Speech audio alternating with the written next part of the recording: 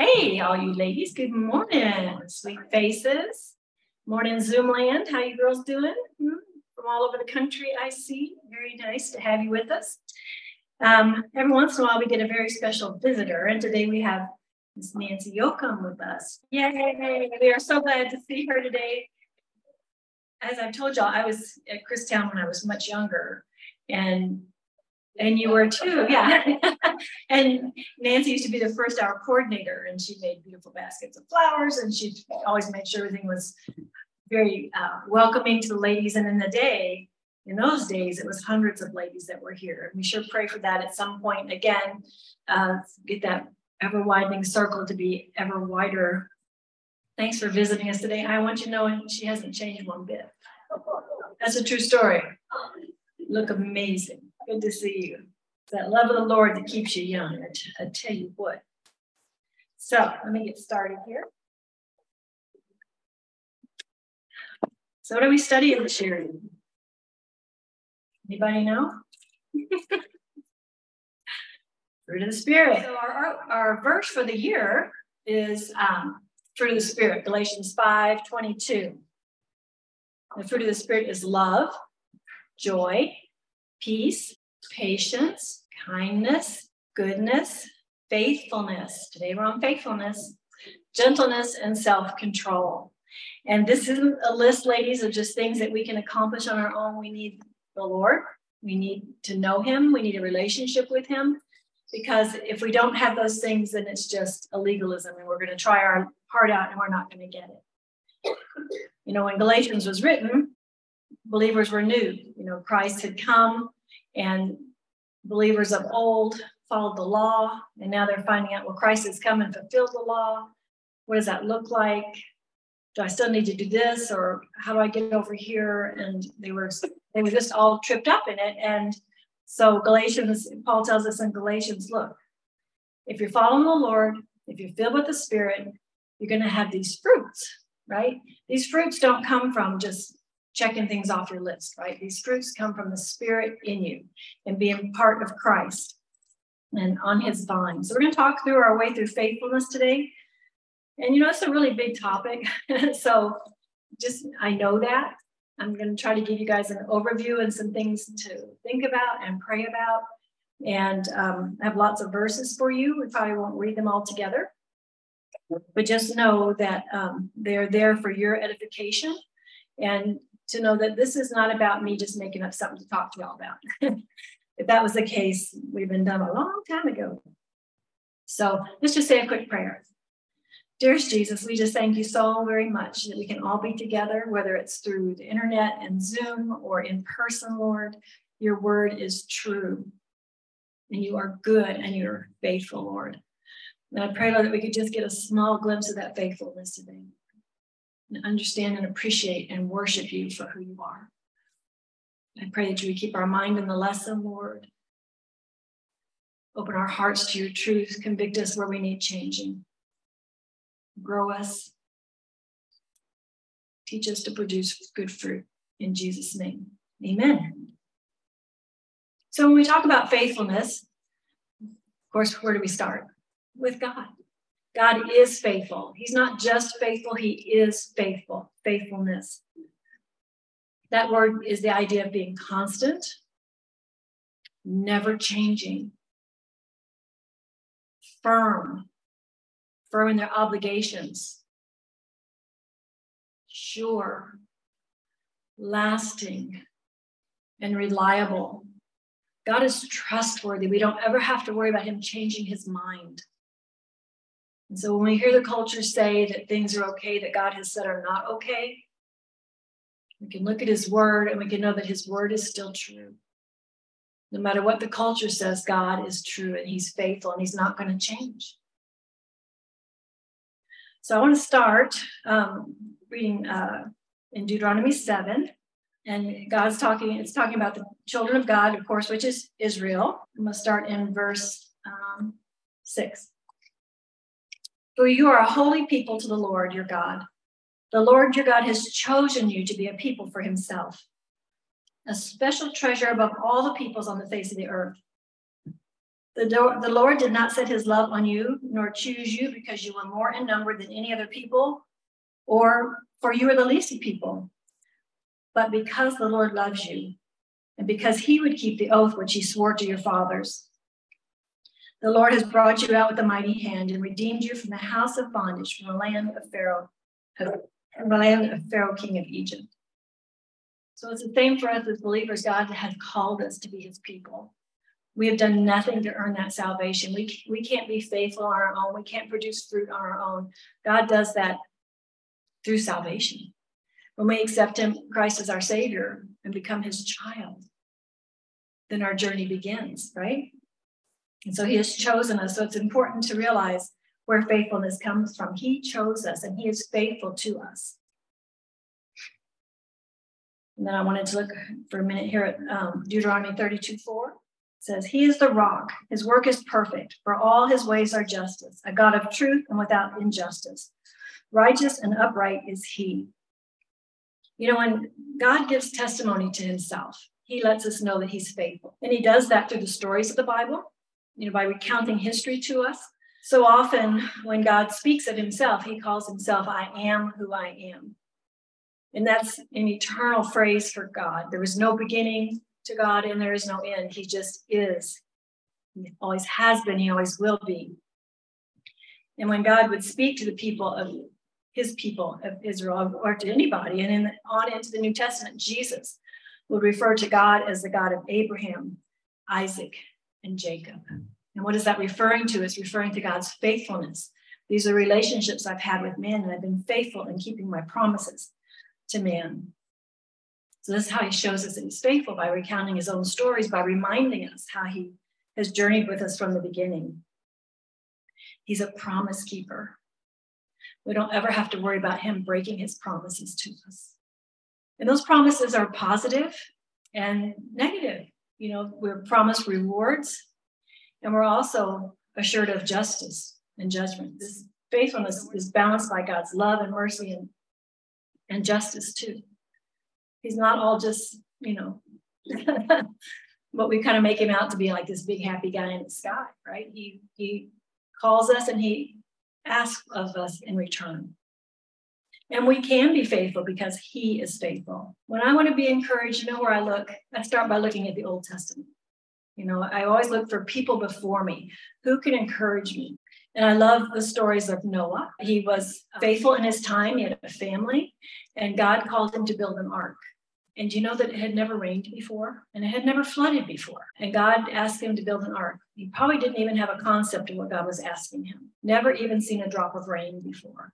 And Noah spent 120 years building the ark. That's faithfulness. Did God explain to him? God told him how to do it, but did he really explain? Did Noah need to know all the details? No, he just needed to be faithful and obey God. I love that story. I'm not sure I'd have been so faithful. I'm like, God, are you sure? I mean, all these people are making fun of me. You know, you sure you'll make keep up with this? Convince me. And then, of course, there's the story of Mary, the mother of Jesus. Think about being a young 13-year-old girl, and the Holy Spirit comes to you and says, you're going to have a baby. Even though you've not known a man, you're going to have a baby, and it's going to be Emmanuel, Jesus. And you're engaged to be married, and this looks really bad. Are people going to believe you? Wow, this is really hard. You know, so Joseph knew he hadn't had relations, so what would he have expected? That there was someone else. And maybe the general people in general would think, well, you know, they had premarital relationships. But she praised God for the chance to serve and to be his maidservant. She didn't hesitate. It doesn't talk about her weeping on her bed for weeks and trying to figure it out and getting her emotions. She immediately praised God. But I've done the same. And what about David? David, who is the apple of God's eye. And you think, why was he the apple of God's eye? He had a man killed so he could take that man's wife for his own, had a child by that woman, illicit relationship. This is the apple of God's eye. Why? Because David held on to God no matter what was going on in his life, whether he was being persecuted by Saul or ruling a country of an unruly people or running from the enemy or whatever it was in his life or sinning.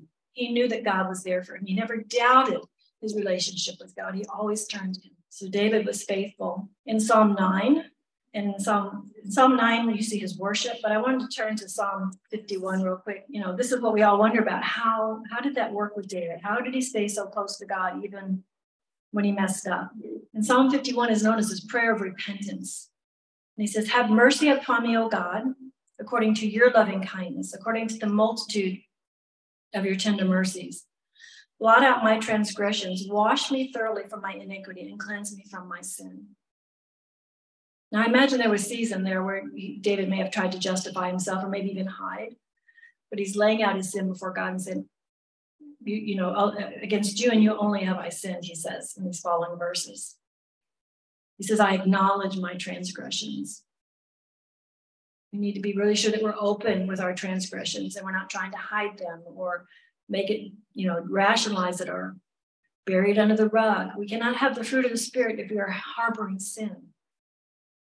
Do we understand that? And even if we've justified it. And then he praises God through it. He says, restore to me the joy of your salvation and uphold me by your generous spirit. He trusts God to forgive him.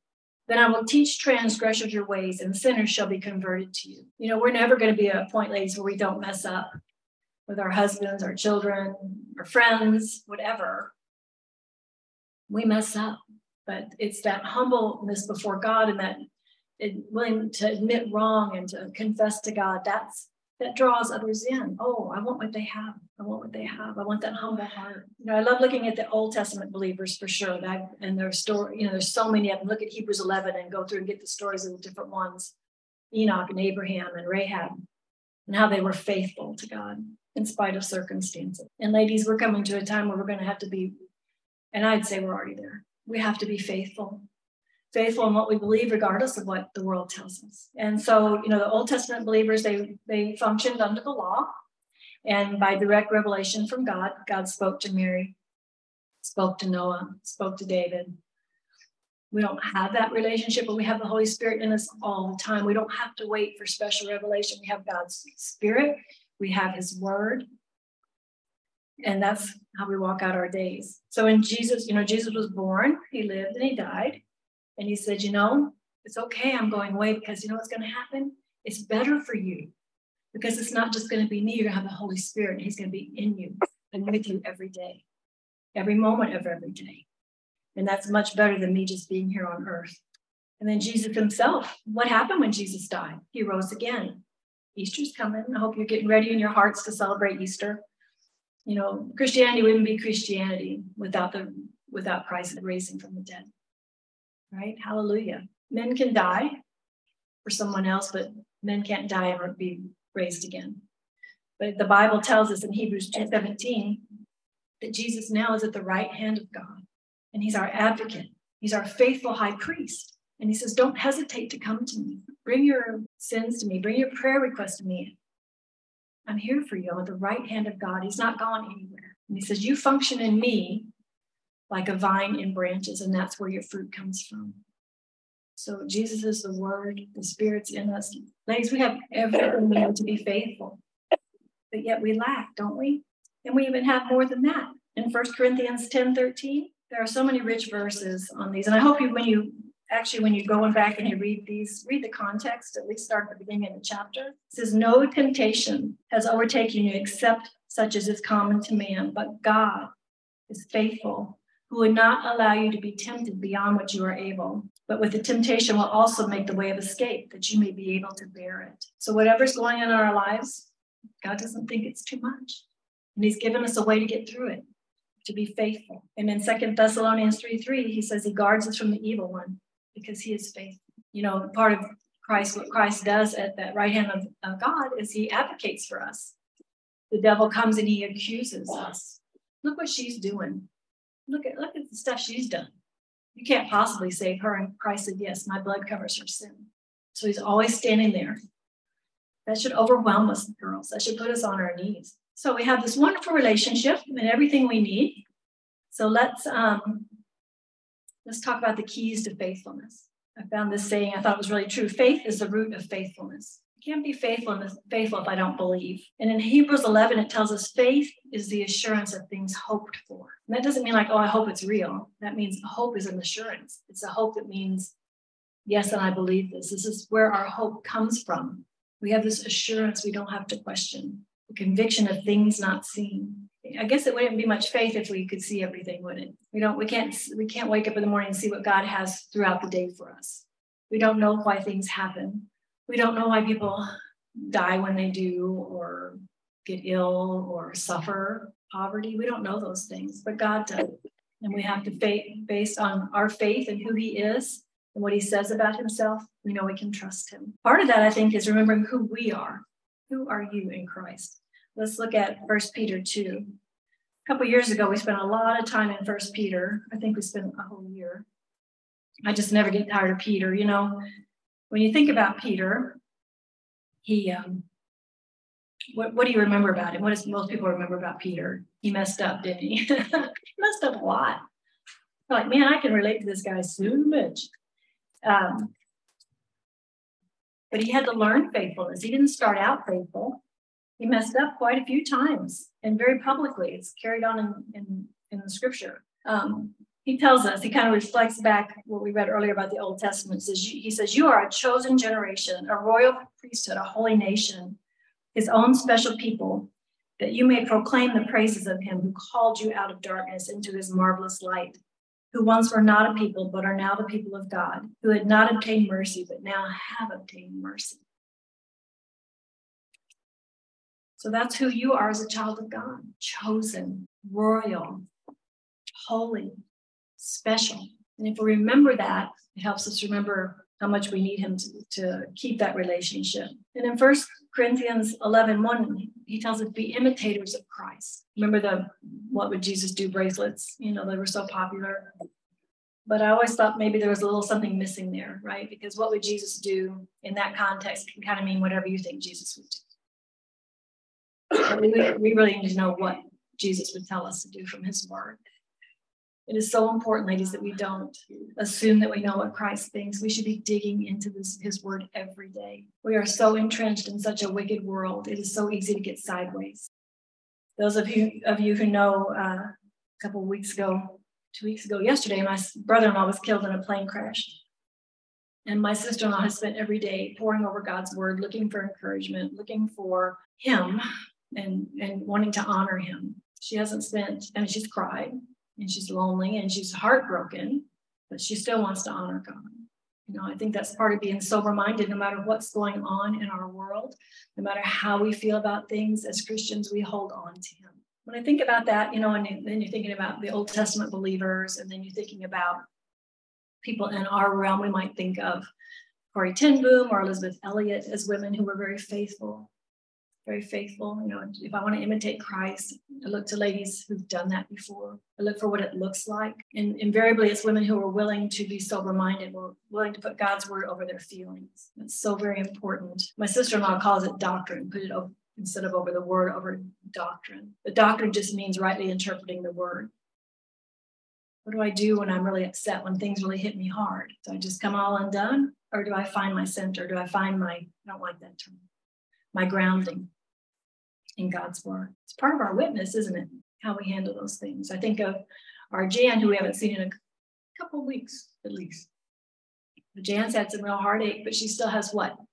Joy. Anybody who knows Jan sees joy. She's lost 2 children, 2 different situations, and both very hard. And she still chooses joy. And she has a very childlike faith. And I always say, I want that. Give me that. Let me be around you. Let me rub on you a little bit. What is it, you know? Or do I turn to the world for comfort? When am I going to get there? Well, nothing grounding. Probably a lot of emotion. And emotions aren't bad. I mean, grieving is a necessity. Crying is a necessity. But it needs to be governed by truth. I need to be sure and confess my sin. I don't know. I think when you compare your thoughts to what's in God's word, you begin to realize just how sinful we are. I'm going to read to you. 32, 1-5. Blessed is he whose transgression is forgiven, whose sin is covered. Blessed is the man to whom the Lord does not impute iniquity, and in whose spirit there is no deceit. When I kept silent, my bones grew old, through my groaning all the day long. For day and night your hand was heavy upon me. My vitality was turned into the drought of summer. That's what we just talked about. Don't hide our sin. God knows when we've sinned and he sees us. We can't hide. I acknowledged my sin to you and my iniquity I have not hidden. I said, I will confess my transgression to the Lord, and you forgave me the iniquity of my sin. And then trust God for who he says he is. Psalm 32. Can't go wrong with scripture. 10 and 11. 32, 10 and 11. Many sorrows shall be to the wicked, but he who trusts in the Lord, mercy shall surround him. Be glad in the Lord and rejoice, you righteous, and shout for joy, all you upright in heart. So that trust goes hand in hand with being thankful. It's really hard to be thankful when we don't trust him. What happens when we're not thankful? What kind of things surface? Anger, good. Old stuff. Complaining. Comparing. Look what they got. How come I'm in this position and they're not? Self-pity. Ooh, that's an ugly one. Self-pity. But God tells us to be thankful in everything, for this is his will for us. And if we're thankful, it pushes all those things away. We kind of talked about this briefly, but we need to understand suffering. I'm going to turn back to 1 Peter for a minute here. Why do we suffer, ladies? If God is God, why do we suffer? That's probably the main question that keeps people from the Lord, for his glory, to grow us, to mold us, to make us more like him. It's funny how that works. But on the other side of suffering, we can often see him so much clearer. When we're suffering, what do? We have a choice to him or away from him. And if we turn to him, he grows us. He molds us like clay. I think in times of suffering, we realize, hey, you know what? It's not all about me. I know you guys have all had your own times of suffering. Don't let suffering scare you, because it's often the time we're the closest to him. And then he tells us to be faithful in the little things. Sometimes we wonder why we don't have a bigger job or a more important job or a significant job. And God's just calling us to be faithful in the little things. Our life is made up of so many little things. And if we're not faithful in those little things, he's not going to bring us the bigger things. That can apply to every area of our life, just the little things we don't think are important. But God does, he's asking us, be faithful. How are you treating the people around you? How do you treat the people when you're checking out at the counter at the grocery store? Or how do you treat somebody who cuts you off in traffic? How many times do we mouth off at this or that, or grumble or complain? God says, I want you to be faithful even in these little trials. You think you're going to be all stirred up about these little things, and somehow you think you're going to be faithful in the big things. It's all part of training and self-control and learning to be sober-minded. Here's what Peter says about suffering. He's talking about being faithful in the little things. He says, but the end of all things is at hand. Therefore, be serious and watchful in your prayers. It's the time to be serious and watchful. We think things are hard, but when you look at the background of this book and when Peter was writing, the Roman Empire was in place. And they were particularly cruel to Christian people, and used them as a scapegoat many times. And they would take Christians and do what? They'd crucify them. They'd burn them like torches at night, feed them to the lions. I mean, we think we have it tough, We think, it's never been like this before. It's always been like this. It's always been like this. It's always been this dance between good and evil, this total war. God tells us we're at war. And so when he says these things, in light of that, these are very simple things he's asking us. He says, above all things, have fervent love for one another. For love will cover a multitude of sins. Be hospitable to one another without grumbling. Seems like kind of a funny thing for him to be talking about when there were such big problems, but he's asking him to be faithful in the little things. As each one has received a gift, minister it to one another as good stewards of the manifold grace of God. If anyone speaks, let him speak as the oracles of God. If anyone ministers, let him do it as with ability which God supplies, that in all things, God may be glorified. Through Jesus Christ, to whom belong the glory and the dominion forever and ever. Be faithful in the little things. How about money? Are we wasteful? Do we spend out of our budget? That seems like a little thing, but God expects us to take care of our money. Be faithful with our money. Our money is an outward reflection of what's going on inside. Do I trust that God has given me all I need? If that's the case, then I'm not going to go spend money I don't want, because God obviously thinks that this is enough. And I'm not going to be wasteful with what I have. Money's a big deal. There's hundreds of verses in the Bible about money because God knows how tied we are to it. It's not money that's evil, it's the love of money. When I put my wants above what he's supplied. So be faithful with little. So let's talk a little bit about what that looks like in being faithful in our relationships. When we think about our relationships, it's good to think about this. The way things process in us is we have a feeling, turns into a thought, and then into an action. So we need to be really careful about our thoughts. I'm sorry, it's thoughts, feelings, actions. I got that out of order, but thoughts. So our thoughts are really, really important. So no matter what we're dealing with, we need to be monitoring what's going on in here. Our lanyap today is going to be on scripture memory, and that scripture memory is a really helpful way to make sure that we're being counseled by God's word and not being counseled by our feelings or our situation or our circumstance. So let's think about our husbands. Just think for a minute. What are your thoughts about your husband this morning? Did you get mad at him? Did you get under your skin a little bit? Were you rolling your eyes on the inside, even if you were smiling on the outside? Those thoughts, ladies, those thoughts are really, really important. And it's important that we keep our thoughts for good towards our husbands. You know, the Proverbs 21 woman, her husband could trust in her. He trusted her to back him up, to be his helpmate, to be doing what was in his favor, to be thinking on his behalf. Somehow we've turned around where it's all about women. And men are kind of like very disrespected. That's wrong. You know, as believers, we're to be equally yoked. We are the husband is to be the head of the home. We are to be his helper. God has very specific things about how it should all work, and we've got it all out of order. When you get dressed in the morning, who do you get dressed for? You dress for yourself? Dress for your girlfriends? Dress for the guy next door? Are you looking for anybody but your own guy? It's really, really important, you know, ladies. When you think about faithfulness in marriage, of course, one of the ways to be unfaithful is in the intimacy area, which would be adultery. Anything outside of marriage, any intimacy, any sex outside of marriage is sin. It doesn't matter. It doesn't matter if you've been married before and you're divorced and you're with another guy. That's sin. If it's, you know, you're to keep yourself pure unless you're married and committed. But there's more than one way to be unfaithful to our husbands. And that could be an emotional affair. There have been plenty of marriages torn apart just by the fact that someone has turned their heart to someone else, even if it never plays out into the sexual realm. Be really, really careful about who you talk to. Ladies, I would say that women should not counsel with men, nor you shouldn't be counseling a man, and you shouldn't allow another man to counsel you. You say, what? No, I'm not kidding. You know, if you go to even a pastor with your issues, what's going to happen? He's a man. He's going to empathize with you. He's not likely to hold you accountable. And there are feelings that develop there. If you have issues, I really advise you to seek an older godly woman. You know, we're a Titus 2 ministry. The older women are to teach the younger women. And God set it up that way. We have this safety net in each other. I hope that you each have someone that you could turn to, that you could trust to be honest with you about you know, that doesn't just buy into all your stuff. We all like to find somebody who just really builds us up and encourages us. And if some guy wants to cry on your shoulder about his wife, send him packing.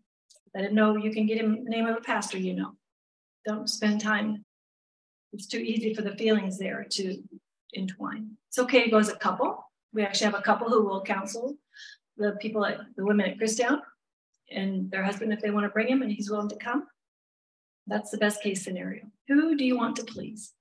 That's the key question. If you're married, it should be your husband. If you're not married, God steps into that protective role when you don't have a husband, and he's a faithful husband. So just be careful when you hear yourself saying stuff that's unkind to your husband. Oh, he's driving me crazy. He's getting hard of hearing. He's driving me crazy. I can't hear. The ladies, we were all at the table this morning complaining about our husband's lack of hearing. Yes, it's hard, but think of the most generous thing you can when you think of your husband. And the feelings will follow. If you begin to choose to think about the good things about him, think about what you can do to uphold him, to help him, to be his helpmeet, your feelings will change. Those feelings will follow. You're not going to feel in love every day. Ask anybody in here who's been married more than a minute. Feelings don't stay constant, but our commitment and our vows do. And it's our job, ladies, to stay in love with our guys. We are told to be our husband's friendly lover. Am I friendly to my husband? We're talking about how hard it is to feel friendly when you're having to yell because they can't hear you. I said, right? How do you say that, Jim? What I said was, it's hard. It's a different mindset. Get your little bullhorn. But do think about the things that are positive about him. And I'm not trying to be Pollyanna here, ladies. I'm trying to tell you how to work through it. You're going to have issues. You're going to have problems. There are going to be days that are so difficult.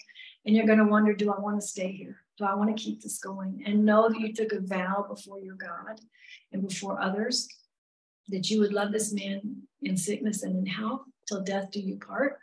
And there may be something that happens catastrophic in your marriage. There could be adultery. There are many, many marriages, especially in this ministry, who have recovered from adultery. And sometimes they say it's even stronger marriage. Not that you want to go there. It's a horrible thing. Maybe there's a loss of a child. Do you know how hard that is on a marriage? It is catastrophic. Or a man loses his job. A man losing his job, they say, is emotionally as traumatic as a woman losing a child. It is really, really hard on a man's soul to feel that he's failed as the provider for the family. So get to know your man. Get to know his strengths and weaknesses and learn how you can step in beside him and build him up. That's being faithful. Be faithful to your commitment to be his mate, his helpmate, his friendly lover, his partner for life. We meet people, we run into people we've known. We've been married 44 years by the grace of God and by this ministry. 44 years this month. We'll run into people that we haven't seen in many years. Oh, you guys are still together. And it was like this, yeah, we're still together.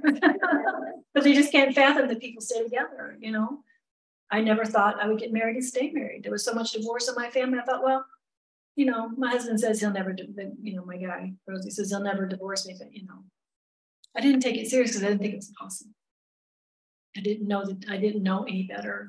And there is a whole society of people, ladies, of people who need you to be their friend. You just step in to that gap and help them to see that God has a plan for their marriage. This is a throwaway society, and marriage is right in that category of being thrown away. If you're not happy with your guy, if you've outgrown him, if you want to move on, if you have things that are hard, just divorce the guy. I had a situation where a young man's wife separated, and then another lady we know in common said, "Oh, I've already been looking for him a girlfriend." I'm like, hello? I mean, they're not divorced, they're separated, and she was trying to find him a girlfriend, and she was not, there was no embarrassment in that. I was like, I can't go there. That's awful. You want them to work their marriage out. But that's the world. And not many people are hearing this. So that's a little bit of encouragement to be faithful to your husband. How about our children? How are children viewed in this society? As a nuisance. I about fainted yesterday. It shouldn't have surprised me, but it was a news story, and it was about a ruling in Texas. They have the strictest abortion laws apparently right now. And they had interviewed 2 women. They were just distraught and crying because they couldn't get abortions in their state because their pregnancy had interfered so much with their life. Took my breath away. A pregnancy. No, they call it everything but what it is. It's a child. And ladies, if you have abortion in your past, God forgives you. You have to, we ask for forgiveness and God forgives. If you know someone who's done that, it's no worse than any other sin. Just confess it to God. Be humble. Many people don't see that it's a problem. Without the Holy Spirit, how would you know? When you're told it's a nothing. It's just an interruption. It's your choice. I saw a mom last week in an event, little kid in each hand, and her t-shirt said, "I'm a mom who believes in choice." And so I thought, so these kids, what are they going to think when they grow up? Oh, I guess I got to be here because my mom thought it was okay. But what about it? It's like, seriously, you're going to boast about that? And I don't know. I couldn't even figure out the logic behind that. But children are to be valued, right? God values them. And we show them value by what? By loving them. We are to love our children. We're to be fond of them. We're to train them, to teach them, to value them. It doesn't mean we let them, that's not just a wimpy kind of love. It's a love that really cares about the people that they are. Investing in them, teach them manners. That's the very first thing. Teach them to get along with other people. Teach them about God and the Bible.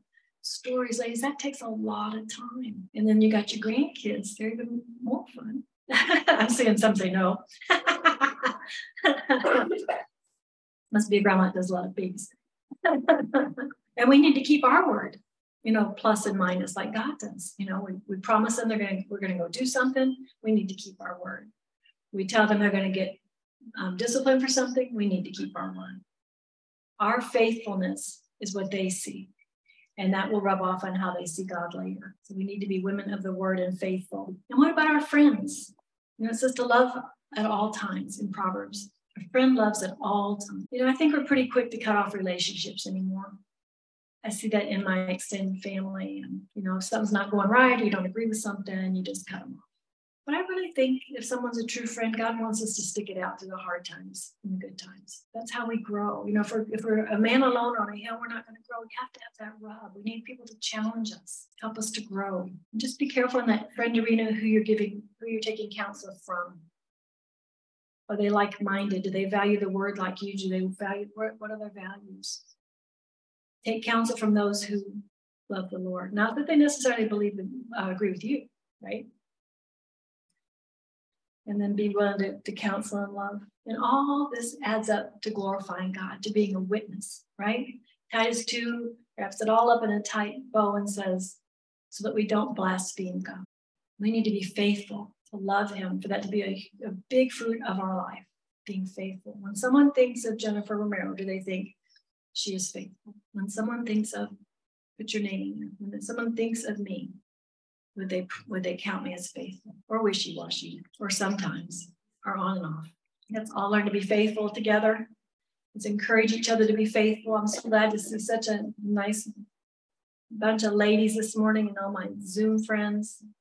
And I hope that you have someone among us that you look forward to seeing each week and touch base with in between, so that you can encourage each other. And I pray that you're part of the ever-widening circle where you're sharing God's word, being faithful to speak the truth. There are times to be quiet, ladies, but this is the time to speak. We're in an age where we need to speak the truth, because holding that truth up exposes the folly. And if we're just quiet, people won't see. We need to glorify our Lord. Let's pray. Dearest Jesus, we thank you for this morning. We thank you for the time to spend in your word. We thank you, Lord, that you are faithful. Lord, teach us to be faithful. We want to be faithful, but we fall so short. Pray that you would grow us, mold us, and convict us. In Jesus' name, amen.